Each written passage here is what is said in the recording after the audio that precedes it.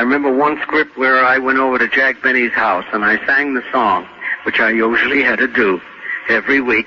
Sing the song I was going to sing on the following Sunday's program. And I went over there and I sang the song, and after I had sung it, Jack says, "Dennis, that'll be fine." And I said, "Well, thank you, Mr. Benny, and I got to go now." And he showed me to the door, and as I was about to leave, I turned and I said, "Goodbye, Mr. Benny, and have a nice trip." And you know, he went upstairs.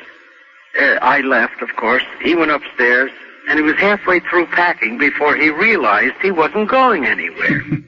You know, these are the silly type of things. There was another one I remember where in the body of the show, I had done something very frightening to Jack because he had another singer on the program, and I was very jealous, and I was mad. So what I was doing, I was hiding in the bushes in his home at Beverly Hills, and I was throwing rocks with notes attached through the window.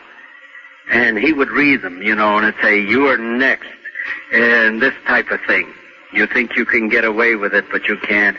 And all of this. Well, sure enough, I was caught by the police in Beverly Hills. At the end of the show, in the tag, he calls everybody out, and he called me out for a bow, and he said to me, "Dennis, what you did to me in the show tonight, frightening me the way you did, gave me an eerie feeling." And when I heard that, I said, "What did you say, Mr. Benny?"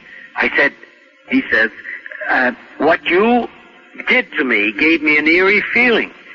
And I said, "Gee, Mr. Benny, that's where I was born." He said, "Oh, Erie, Pennsylvania?" I said, "No, Feeling, West Virginia." Now, that's a lousy joke, but I could get away with it.